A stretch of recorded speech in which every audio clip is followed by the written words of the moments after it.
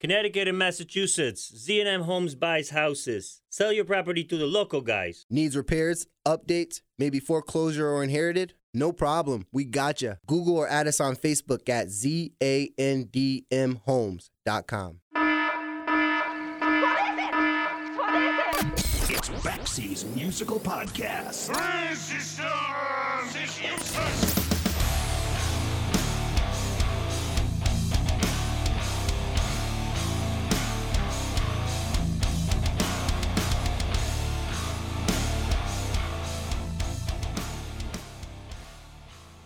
Did you ever see the 1984 cult classic Repo Man starring Emilio Estevez as a young punk named Otto who's been hired to repossess a Chevy Malibu, a Malibu where opening up the trunk is a really bad idea? If you haven't, you should, for a lot of reasons. One, the movie is hilarious. Two, the soundtrack is amazing. And three, you will spend the rest of your life, like me, wondering what the hell was in that trunk. Now, if you have seen the film, then you probably remember the character Kevin the Nerd, the grocery store stock boy who gets pushed around by Estevez while stacking cans of peaches. Trust me, it's a pivotal and unforgettable scene in a film listed as one of the top 25 greatest cult films of all time. Why am I bringing this up? Because the man who played Kevin the Nerd would not only star in other great films, he would also soon become the bass player for one of the most prominent West Coast hardcore bands in the world, the Circle Jerks. The name of that guy is Zander Schloss.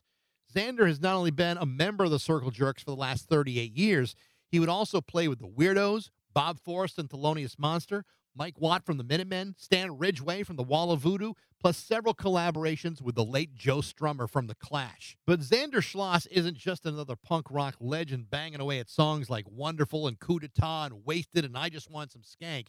Zander Schloss is a gifted musician who was formerly trained in jazz, particularly in guitar. On top of that, he spent the last 40 years arranging, composing, and heavily contributing to more than a dozen film scores and soundtracks, particularly with filmmaker Alex Cox, like from the film Sid and Nancy from 1986, or 1987 Straight to Hell, Tapeheads from 1988, or The Winner from 1996. Last year, Zander Schloss released his very first solo album entitled Song of Songs, which was a collection of intensely personal and intimate songs that, while very different from what you might expect to hear from the bass player of the Circle Jerks, is no less powerful in his own right. Next month, Zander releases his second solo album entitled California's Burning, which digs even deeper. He's also currently back on the road with the Circle Jerks, along with Keith Morris, Greg Hetson, and their new drummer Joey Castillo, because this year also happens to be the 40th anniversary of their third album, Golden Shower Hits. This is a man of very diverse talents, a guy who has both accomplished and endured a lot over the course of his lifetime. And he's about to talk about that and a whole lot of other stuff. And if you think the life of a repo man is intense, wait until you hear more about Zander Schloss from the Circle Jerks on Baxie's musical podcast.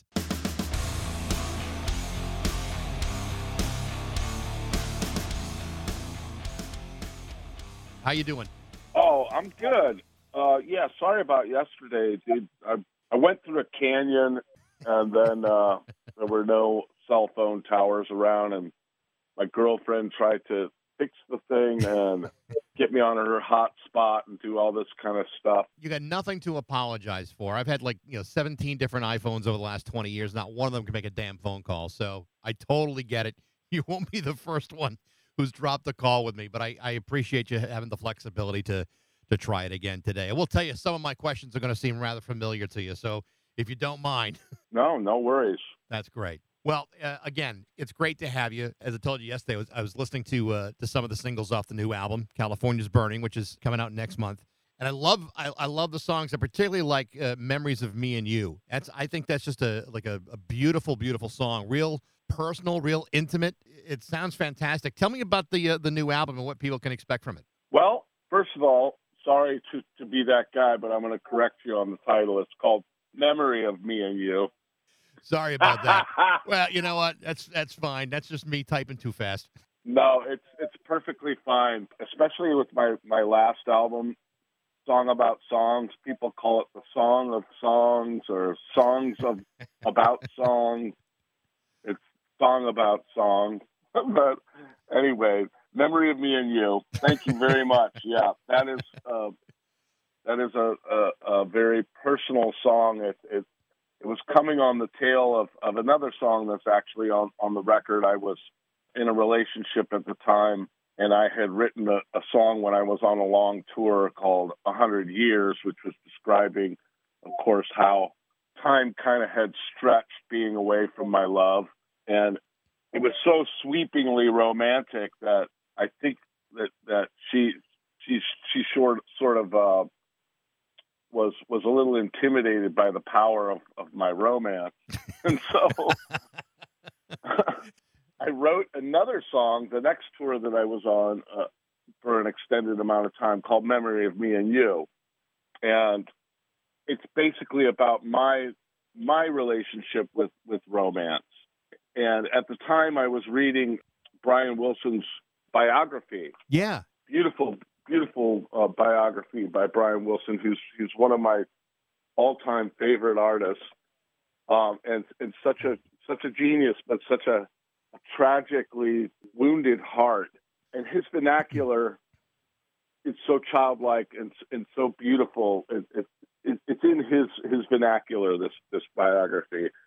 And so I started to think about, writing it in more of a kind of like a wounded, childlike, but yet very beautiful vernacular. Yeah, I'm totally with you on the Brian Wilson thing. I for Father's Day a couple years ago, I took my my kids to see Brian do Pet Sounds in its entirety at Tanglewood in Western Mass here, and I don't think I've ever cried like that at a concert before. And I had I was doing it in front of my kids. And so like, well, either I look like the biggest pussy in front of my kids, or this guy's really moving you to tears. I mean, really, it was amazing to see him perform all that stuff. Or maybe you're the biggest hero. You know what I mean? To be honest, it's like it takes a lot of guts to shed a tear like that in front of your family. And that's the one I'm going with. I'm going with the hero one. Yeah, and to have the sensitivity to show them that it's okay for a grown man to cry. Yeah, that's a lot of actually what my stuff is about, because we were talking about it yesterday about how people act so tough, and to me it's cowardly. What's really brave is to show that there are things to be sad about, to show that there are things to fear, that you're scared. How can you develop courage if you're not scared? Right.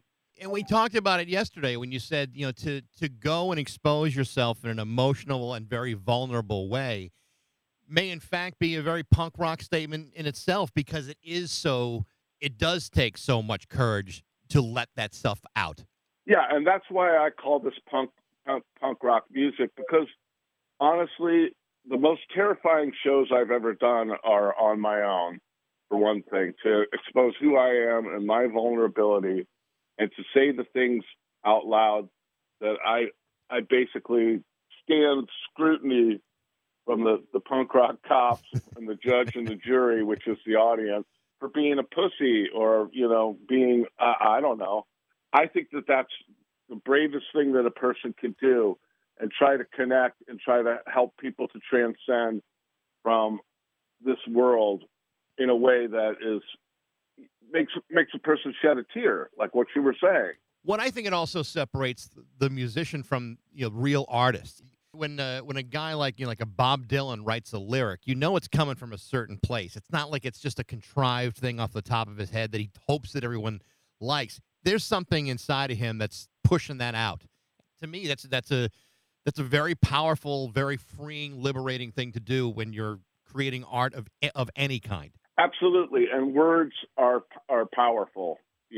Words are so powerful, and to me, somebody like a Bob Dylan or a Neil Young seems to be diving into an underwater cave of gems, and each word that they say is coming from a place that creates a transcendent emotion. And these are some of my favorite people, like Leonard Cohen or Neil Young or Bob Dylan, and so of course I'm going to try to emulate that on my own. And that's literally going back to the things that the artists that made me want to do this. The same could be said of I Just Want Some Skank or Whirled Up My Ass. I mean, that had to come from a place of real emotion too. Well, it does. But like I was saying yesterday, I think that on top of the core emotions like sadness and fear, I think there is anger, which is a more topical emotion. And I'm not trying to take anything away from it. I think that what the Circle Jerks do is incredibly powerful. We're literally like conjuring this incredibly intense energy and sending it like a laser beam out into the audience and creating a human hurricane, and they're sending it back. It's incredibly powerful. I'm not taking anything away from that by saying what I said. But it's taken you a long time to get to this point too. I mean, the last album just came out. Was it last year or the year before? I mean, to have taken this long career to get to that point where you're ready to expose yourself like that. I mean, that had to be just to make the decision that this is where I'm going to go. It's pretty brave of you to have done it. Could you have done it at an earlier time, or is this the right frame of mind for you that says, all right, now's the time to let this out? Well, the thing about it is like I was saying, I've always been a melancholy and sad person, since I was a kid, since I first started playing guitar. And those were the things that I was really drawn to. And it takes what it takes for an artist to find his voice. To me, like, it has a lot to do with, like, okay, if I don't do it now, I'm never going to do it. And also, like, honing, there's probably, I'm sure with many artists that you love, there's probably 1,000 songs in a shoebox under their bed that they don't present. And so my goal is to find my voice as a writer and find my voice as an artist and present what I think is the most reduced and powerful, representation of that. And so, yeah, I started writing songs on my own and kind of keeping it hidden probably for about 10 years. And when I started to think like, okay, these songs, there's a thread of consistency with these songs. This is true. This is necessary. This is beautiful. This makes me feel something very deeply. Okay, I think that I could touch one or two people with this at best. And, I mean, if you say something incredibly personal, you have the chance of having that kind of impact with a lot of people. If you don't take the chance, I don't know, you might buy a stucco monstrosity up in like some nice gated neighborhood, and that's it. You know what I mean? Because there's no longevity in I don't know, trying to write for the people. You write for yourself, and hopefully things pan out. The timing of the new album coming out, California's Burning, is a little interesting because as it's coming out, you're going to be back on the road with the Circle Jerks. Are you planning at any point to start performing these songs live and maybe touring those songs rather than just? I mean, your commitment with the Circle Jerks is going to take you till I believe the end of this year. But after the first of the year, would you consider playing these songs live? I'm actually working on something. I don't know if you heard, like there's beautiful flute arrangements on Memory of Me and You, and string arrangements on I'll Be Your Friend. Of course, like you mentioned yesterday, I have a background in jazz, and I learned theory and composition and how to orchestrate for strings and woodwinds and stuff like that. So I took the opportunity to do that on this record. That being said, I actually went back in with a professional camera crew and recorded the entire album all the way down with full ensemble, with a string quartet and woodwinds and flute. Wow. On full band. So that is in basically trying to create a proof of concept of something that I can do as a residency in 3 or 4 different markets. Because of the extensive nature of my touring schedule with the Circle Jerks, I'm unable to go out as a solo troubadour for 150 days. And so we're trying to present this as an ensemble piece in a sit-down captive environment where people can really, really absorb this. And that's initially, until things cool out a little bit with the Circle Jerks. I have to really, really be strategic about the way I present this album. And with your jazz background, I assume you're doing all the arranging here as far as all the other ensemble pieces and instrumentation. Yes, I am. That's awesome. I was going to say, I can't think of a lot of people in punk that would have the training to do that. I mean, I'm sure there are, but it's a pretty sophisticated undertaking to do that. Well, I mean, for me, like I think I was describing this to you yesterday. I got the call up to do the Circle Jerks, and I was in a pretty bleak situation, living in a 10 by 10 office on Hollywood Boulevard, and had no money. I was literally like taking, temp jobs, setting up stores. I even set up a circus when it came into town. I know it sounds Dickensian, but the Circle Jerks, a car pulled up with a couple of people that I knew from Repo Man, and they said, the Circle Jerks are looking for a bassist.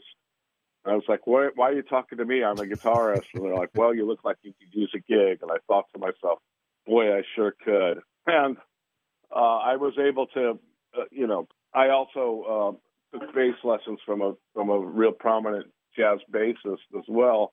I was able to go in there to the audition and already know all the songs off of the records before I joined the band and got the audition. So the jazz training got me into punk, but I could have ended up in any kind of situation, probably. I read another interview that you had done where you say you learned all of their songs. They had only given you like a handful of songs to learn for the audition.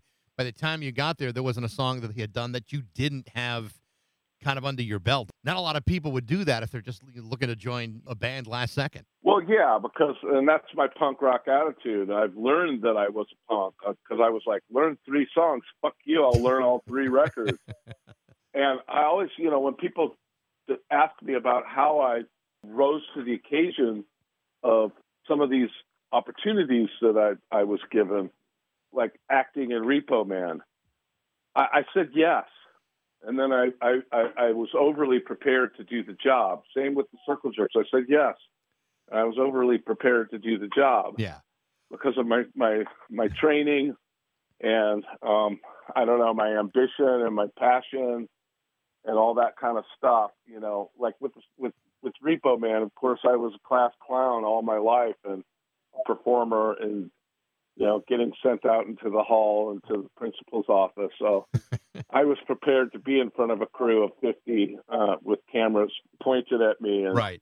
I want to ask you about that because, as I told you yesterday, I bought the first Circle Jerks albums you were on was wonderful in '85, and I bought it not even realizing, oh my God, that's Kevin the Nerd on the front cover.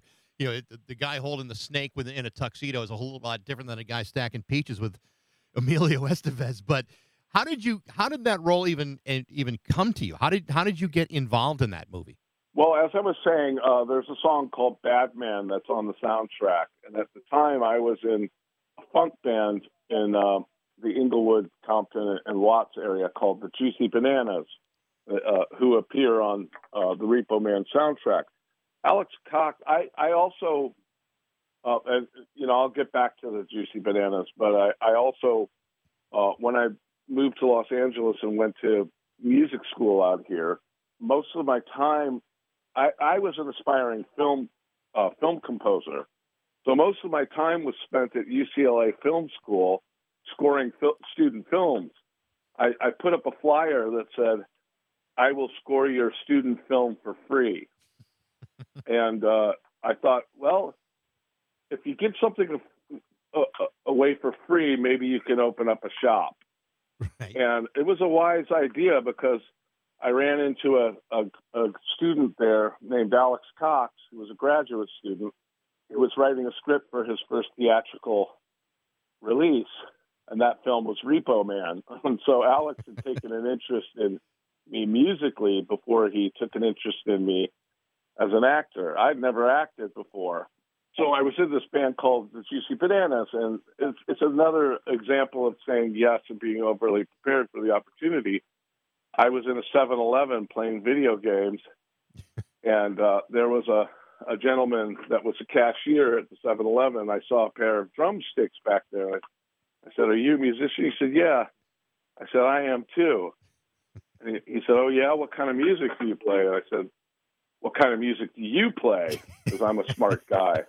And he said, "I play funk." And I said, "Oh, I play funk too." And so he said, "Come down and play this gig with us tomorrow. Sit in with the band." And I said, "Okay." And so I drove down to Inglewood. I was late for the rehearsal, and we went to the gig, and I see these giant iron towers, and it turns out that it's the Watts Festival. And so my very first gig in Los Angeles was the Watts Tower Festival. And I said yes, and I felt like I was overly prepared to do the job. And after I got off the stage, there were a lot of people that were saying you did a really great job. A lot of people that were screaming, "Get off the stage, honky." So the middle ground was probably acceptable, though. Yeah, and that was basically my sort of like first delving into Los Angeles music. So I played funk down in the areas that I described for the first couple of years, and was hanging out at UCLA's film school scoring student films. And that's what got me into scoring feature films, and that's what got me into being open to any kind of music that came my way, which happened to be the Circle Jerks. Also involved in Repo Man was Mike Nesmith from the Monkees. As a musician and with his background, I mean, was he all in with having you be so involved in this? Oh, absolutely. In fact, I think Mike Nesmith is the reason why I eventually made it onto the screen, because Alex and the producers had given me the job to play the role of Kevin the Nerd. And then suddenly that same day they said, we're going to have to renege on that, and we're going to have to take it back, because we just struck a deal with Sean Penn's younger brother, Chris Penn's agent, and Chris would be playing the role. And so my job at the time was as production assistant, and I literally delivered the dailies of his performance, which I was around the corner when Mike Nesmith said to Alex, and no disrespect intended, rest in peace, Chris. He was very young. He did a terrible job, and Mike looked at Alex and he said, "Oh my God, this guy is horrible. What do we do?" He said, well, and Alex said, "Well, originally I offered the role to Zander," and Mike said, "Well, let's give him a shot." So I had heard that, and they didn't tell me for like 2 weeks. So I continued to pick up cigarette butts in the parking lot and do my terrible production assistant job. And one day I arrived, and there was a star on a trailer with my name on it. The thing about Repo Man, I think, I mean, I saw that movie half a dozen times, since it came out when I was in high school, and that soundtrack, I think, was maybe one of the most important records that exposed people to punk rock than maybe anything else that was released in the 80s. I mean, it's not just the Circle Jerks, but it's Iggy Pop and people getting exposed to Black Flag and Fear, and a lot of people heard Pablo Picasso for the first time. Burning Sensations did a version from the Modern Lovers. I mean, that was a really important record that came out. It was almost every bit as much of a cult classic as the film itself. Well, I could tell you that because I experienced it, that iconic soundtrack that you're speaking of was literally the reason they Universal put the movie out in limited showings, and it was basically taken out of the theaters because of poor sales. And based on the success of the soundtrack, they put the movie back in to the theaters. And also, of course, Siskel and Ebert liked it.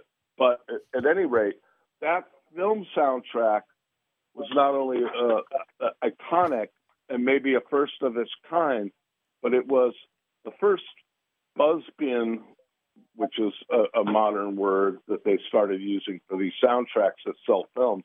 It was the first buzz bin soundtrack, a compilation of bands that actually sold the film.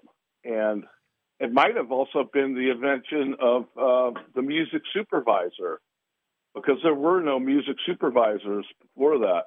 But his use of music within that movie is now, the modern day music supervisor and soundtrack album. It was the first of its kind. I wore that damn thing out when I got it. It was just it was such a great record. But your relationship professionally with Alex Cox extended long after that. I mean, you were involved in the Sid and Nancy scoring and the soundtrack of that. You also worked on Walker with Alex Cox. I mean, you've done a lot of things with him over the years. Well, yeah, I kind of hitched my wagon to Alex when I and he hitched his wagon to a whole troupe of actors and people that he would work with through his career, which is what a lot of directors do. But yeah, I hitched my wagon to Alex, and we became great friends. And I continued to work on music and acting in Alex's films for a number of years. There's some obscure ones that you may not have heard of, like Highway Patrolman, which is a film made down in Mexico. It's actually called El Patrullero in Spanish. But that was after Walker, after working with Joe Strummer on the soundtrack of Walker.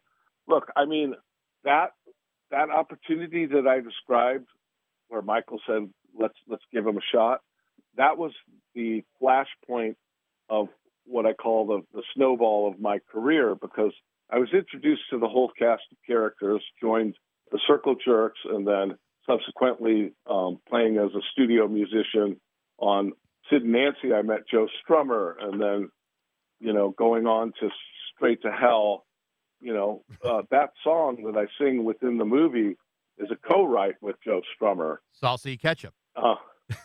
Yes, and that continued on through Walker, where I had always brought my guitar to the set. So in Straight to Hell, I was playing guitar daily. I'd bring my guitar to the set, and I was playing guitar daily with Jane McGowan from the Pogues and Elvis Costello. And, Joe was kind of lurking around the corner going, oh, this kid can really play, and he's really got a passion for it. So I did the same thing down in Nicaragua when we filmed Walker, and Joe and I were living together in Granada. And I don't know, I was on tour with the Circle Jerks, and I got the call, hey, this is Joe Strummer, and I want you to come up to Russian Hill and bring your Spanish guitar. I'm like, whoa, shit. Okay, I just got the call up. And, I do the soundtrack with Joe, and then I wind up living in one of the best neighborhoods, Ladbroke Grove in London, and playing guitar with Joe Strummer. That just blows my mind. I mean, you're talking about suddenly you're working with an absolute legend by 1987. I mean, his legend was pretty firmly set at that point. I mean, what was it like to work with him? Oh my God! Well, when you hear people talk about Joe, mainly, of course, we all know that the music was iconic, and he was a brilliant writer of lyrics and music. But most of what you hear from people are people that encountered him as a person. He was truly a gentleman and had a wonderful sense of humor and a great guy to hang out with. I mean, it would be like if you had the opportunity to meet Joe, he would make himself available to you, and you would have a great conversation and a great time with him. And so, that's what many people remember Joe for, as being a human being. So what was it like? I mean, it was an incredible learning experience, and most of what I learned was how to be a gentleman. I mean, everything I've ever heard from Joe, the legend, it's not too far off from what he actually was, even though he came from like a much more privileged background than maybe you would have expected from the Clash. I mean, the guy was it sounds like the guy was just the real deal all the time. Absolutely. So when you were living with him, what was that setup like? It was like kind of an open air house in Granada, Nicaragua. We were down in Nicaragua during the Civil War down there for, I think, about 3 months. That movie was an epic movie, and it took a lot of time. It was a huge production. So, you're spending a lot of time with some of these other people, me and Spider Stacy from the Pogues, and Joe Strummer, and I of course, Ed Harris, and a whole cast of characters. But yeah, mainly it was, a really bonding experience of our friendship. So we became friends long before we became musical partners.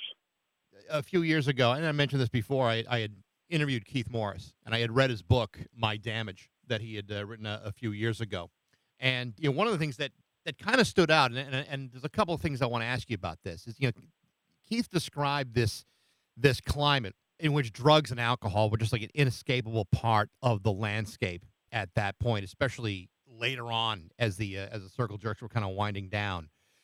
Obviously, not everybody gets out of it, but when you go back and play again with them, how different is it now to play that music in a different, more sober space? Because according to his book, it sounded like there were some times when things were very, very rough for not just him, but nearly everybody in that entire scene in Los Angeles. Oh, absolutely. It's as if, I don't know, the government hit that, my peer group, the people of my generation that were doing all that. It was as if they hit us with like Agent Orange or something, because everybody was crazy and drug-addled and just out of their mind, myself included. My times with Joe, I was basically drinking a lot and smoking copious amounts of hash and marijuana, but being dropped back down in the scene, I sort of like got into doing heroin. By the way, I'm 18 years sober, but a lot of those people that didn't survive, they still continued to do what they were doing, and it's like I sort of like got into some self-preservation because I have a lot more work to do, and I may be crazy, but I do have my wits about me as far as what I need to do and the time that it'll take to do it. But yes, it was insane, and Keith got sober before any of us, and so I was touring as a heroin addicted bassist of the Circle Jerks and the Weirdos, and it was really, really tough, man. I wouldn't recommend trying to go around and try to find drugs in every town, because you find yourself in the most dangerous neighborhoods, in the most dangerous situations, and compromising the bands that you're playing with, and everybody being mad at you because you're trying to hide your addiction, but everybody knows that you're strung out. So it caused a lot of tension. Just watched the documentary about Bob Forrest, Bob and the Monster. And I know you play with Thelonious Monster, and I know that Bob has been a pretty important part of your life, not just musically, but he's gone on to be a very well known, very effective addiction specialist that has reached out to addicts in a way that is very powerful and very sincere. Tell me about your relationship with Bob Forrest and how it evolved to the point where you found your sobriety too. Well, like I said, when I joined the Circle Jerks, I was introduced to the whole cast of characters, the Flea and Anthony's to the guys in Fishbone, Norwood and Angelo, the Jane's Addiction people, the Weirdos, Thelonious Monster, Bob and Thelonious Monster. Everybody was doing heroin, you know what I mean? Right. So I got into heroin, and I was in Thelonious Monster. We were all strung out, and we beat the shit out of each other on stage and party like fucking crazy men. And the Weirdos, of course, Dick Denny and I played in Thelonious Monster and the Weirdos. Dick's just passed recently. But Bob Forrest played an important part of my life as a not only musically, but as a running partner. This is what they call them. of drugs together. But subsequently, I held out until I was 44 years old in getting myself cleaned up. And Bob had already become an addiction specialist. He'd already gotten sober and got involved with Music Cares. So Bob is really the person that I called when I wanted to get sober. And he got me into my first rehab, and that didn't take. And so when I needed to get back into rehab, I called Bob again, and he got me in my second rehab, and that was the one that clicked for me. So, and I've actually done a lot of sober work. I worked in treatment for about 5 years, and one of those treatment centers was a treatment center that Bob was involved with, and it's kind of strange to go from a person who is absolutely fucking insane and will steal your CDs to buy more drugs to somebody who will help to save your life. He's got a real interesting story too, and we've had an interesting story together. It's funny that we started talking about guys who, musicians that were, vulnerable and were able to sing about their deepest emotions. Bob was one of those guys, probably still is for that matter. It's interesting how a guy who had been that vulnerable in his musical career has been able to kind of channel that in a different direction where he's helping people at their most vulnerable time.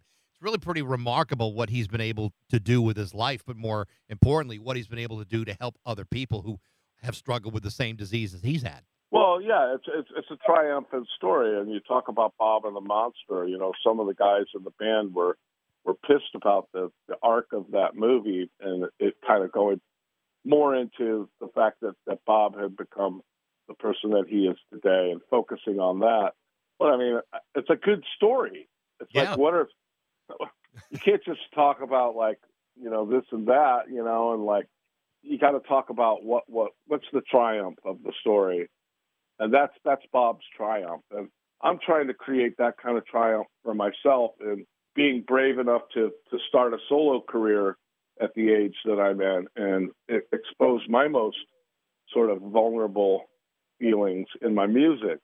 It definitely shows. I mean, there's no way to listen to that music and not feel emotionally connected to what you're getting at. Even if it's not necessarily something that connects to you right away, there's no way you can deny the passion of what you're doing.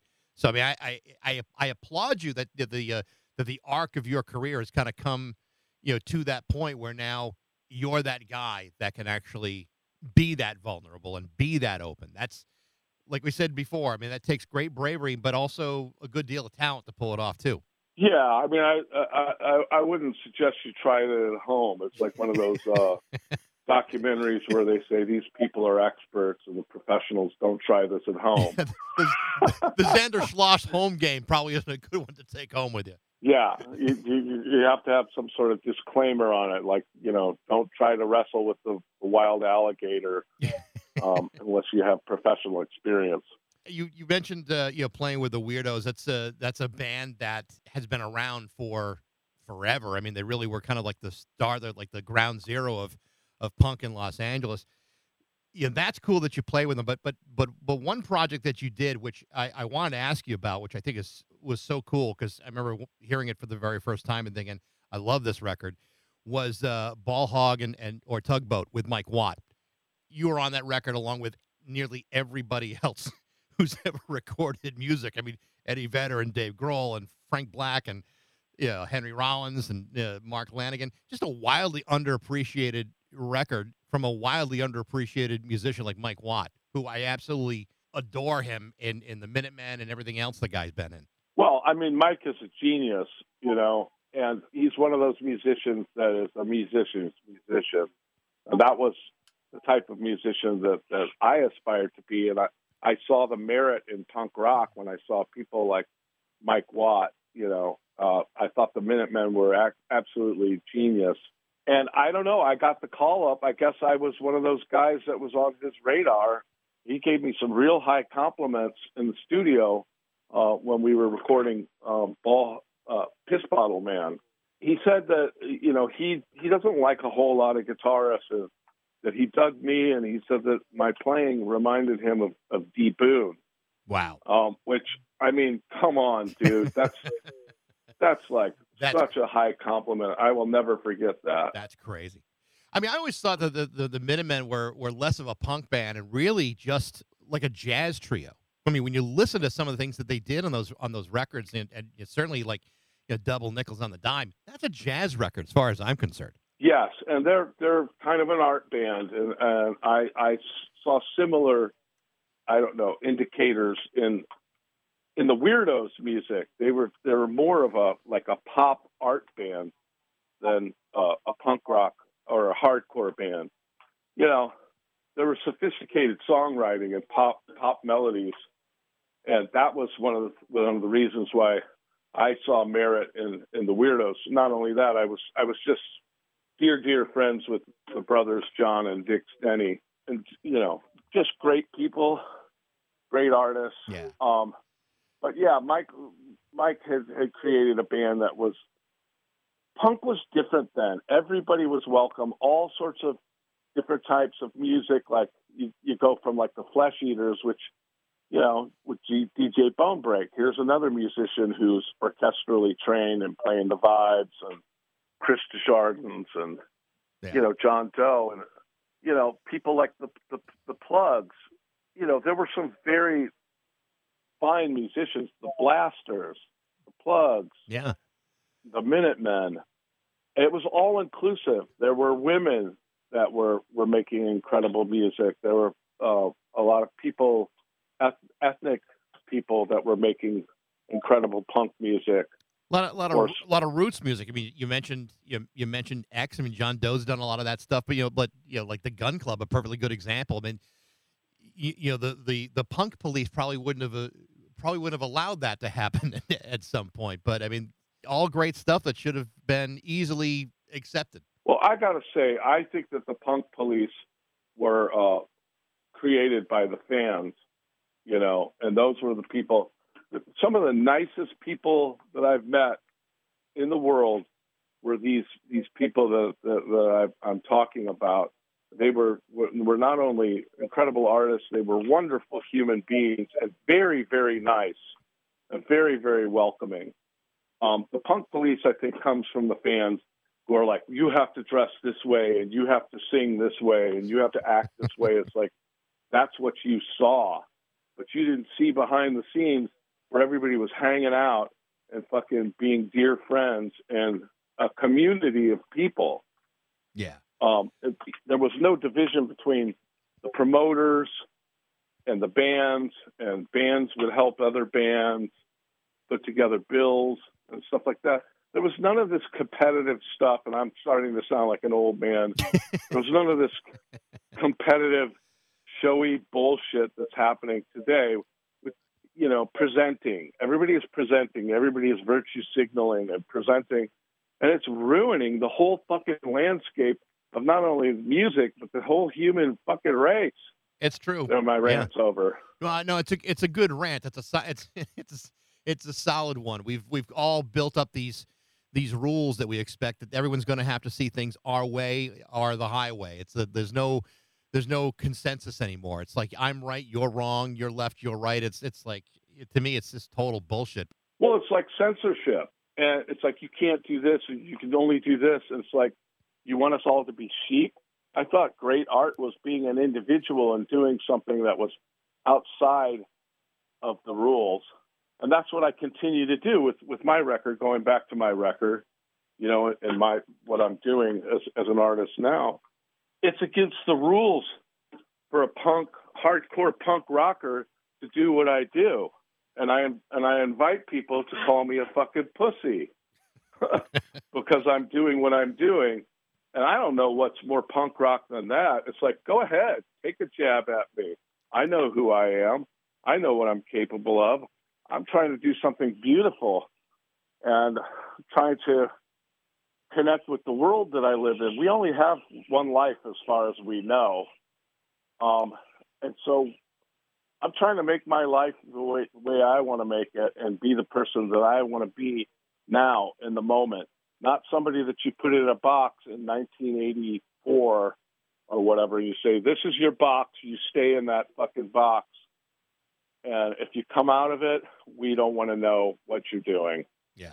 Well, you're the artist. You should be the one to dictate where you want to go. I mean, listen, there's some guys in their 60s that can do it and want to do it the same way they've always done it, but then there's also the artist that just wants to grow and wants to you know spread out what they can do creatively. Yeah, and then I get my revenge, and then I become the fucking boss, and then I put everybody else in boxes because now I have the power. That's the way power works. That's the best position ever. So the Circle Jerks are going to be going out in a couple of weeks, a couple of shows with TSOL and Negative Approach, and then November, you guys are supposed to be playing with the Descendants, which I think is fantastic considering that Milo Aukerman just had a heart attack. I mean, that guy's had a PhD and a set of balls to come back and play live after what he's been through. It's just awesome. He's definitely a hero of punk rock, and talk about another musical band. Those guys are incredibly musical. But it makes sense, like Bill Stevenson and Keith have been friends since elementary school. And, what trips me out, dude, is that if you would have told me when I was in my 20s that one day you're going to be 60 years old and you're going to be in a seminal hardcore band and you're going to be more popular than ever and selling out big venues, and people are going to be going crazy over it, and you're going to be incredibly successful doing it, I would have said, what kind of fucking weird dream are you having? For one thing, I'm a fucking, I'm an outsider. Every time I come to a door, it slams in my face because nobody wants me around, basically saying, punk rock, we were outsiders. Nobody wanted us around. Everybody wanted to shut us down. And I thought, oh, this is just a trend. I had no idea that it was probably one of two of the greatest cultural revolutions to ever occur in the world. So I thought it was a trend. I would have said, you're crazy. There's no way. There's no way that's going to happen. But here we are. Here we are. There you go. The name of the new record is California's Burning. It's coming out next month, and the Circle Jerks are going on the road this month, too. Zander, it's been a real pleasure to talk to you. I'm so glad we were able to reschedule this and do it correctly. Yeah, and I just want to add that I'm releasing singles, so there's I'll Be Your Friend is a preview on streaming, Memory of Me and You, and another single called Play Me a Happy Song is dropping on streaming services. So we're revealing some of the songs from the record. The record is due out October 13th on Blind Owl Records and all streaming services. Remember, it takes a village to raise a solo artist. Just because I'm in a big-ass fucking band that everybody knows about doesn't mean that people are clamoring and banging down my door to listen to my solo music. So if you're listening, please listen to what I'm doing now as an individual as well, and tell a friend. It's great stuff, Zander. I really do like it a lot. So to have you here today, it's great, and I do appreciate it. So thank you so much for thinking of me. It's an honor. Let's not get ahead of ourselves, Zander. No, seriously, you have no idea. It's like I still have that kind of humility, and that's the kind of thing I learned from Joe. It's like it is an honor when somebody thinks of you and reaches out to you to do something like this. It is an honor. I don't take it lightly. I've had great luck on this podcast, booking people, scheduling people, and then having these conversations. So people I would never have dreamed when I was 19, 20 years old that I get a chance to talk to, and you're one of those people. So the pleasure really is all mine, and I appreciate what you're trying to say, but it means a lot to actually get a chance to talk to a guy whose music I've been listening to since 1984. So it's great. Oh, well, thank you so much. All right. I really enjoyed our conversation. Appreciate it. Thank you very much, Zander. Take care. Yes, of course. Bye-bye. The name of the new album by Zander Schloss is called California's Burning. And, of course, the Circle Jerks are, like I said, on the road as we speak. Thanks for listening. I hope you enjoyed it. If you did, feel free to like it, share it, tell all your friends about it. You can find out all the latest updates about the podcast on Facebook, Instagram, and TikTok. You can also email me at bax@rock102.com. I'd love to hear what you think. And thanks again to Z&M Home Buyers for their support. But most of all, thank you for listening to Baxie's Musical Podcast.